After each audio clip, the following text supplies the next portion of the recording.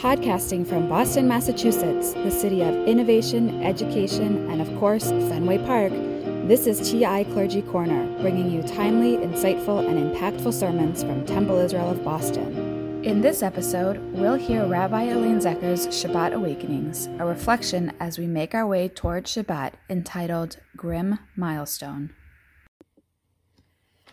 First, it was the names that filled the front page of the New York Times, almost as preparation for what would come next. And then came the announcement in the form of a number. 100,000 souls of this country lost their lives to COVID-19. And with that, the grim recognition that if we had quarantined 2 weeks or even 1 week earlier, the numbers would have been much lower. 100,000. Each person lost within the whole long number. Taken apart one by one, we begin to feel the texture of their lives. A sibling, a parent, a child, a colleague, a grandparent, a cousin, a friend, each related to someone connected by links in a chain of relationships and experiences, each leaving behind stories of their lives, and so many people who have turned into mourners. 100,000 exponentially grows because of the circle of loved ones devastated by sadness. There is an orbit of loss which has encircled our country. So many died because of this virus does not discriminate.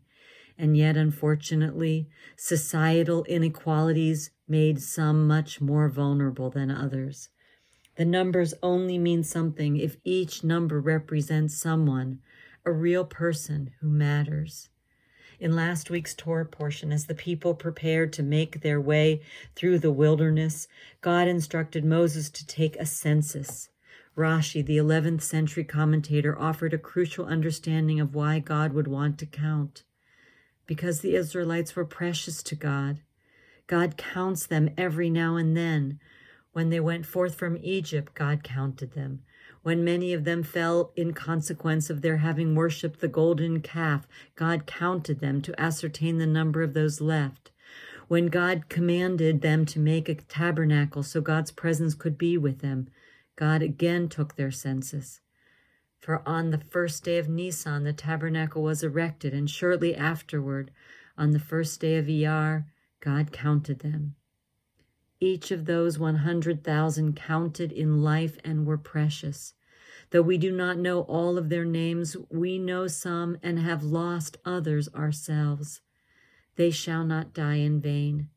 How we go forward and what demands we make of our leadership may help not only to alter the trajectory of this virus, but may save many thousands of lives as well. Shabbat Shalom. We look forward to sharing Shabbat with you, and we've made connecting virtually even more accessible. We can pray together on the Temple Israel website, through Zoom, or on TI's Facebook page. Find all of the links at www.tisrael.org/togetherwithti. The village gathers tonight at 5 p.m. for a Shabbat story and blessings.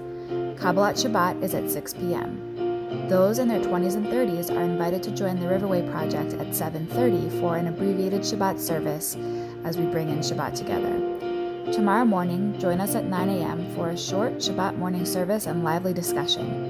Tomorrow evening at 8 p.m., we gather for Havdalah with the clergy, followed by a toast with your favorite cocktail or mocktail. Links to participate in all of these virtual gatherings are available at www.tisrael.org/togetherwithti. This has been a Temple Israel of Boston production. Join us next time for another episode of TI Clergy Corner.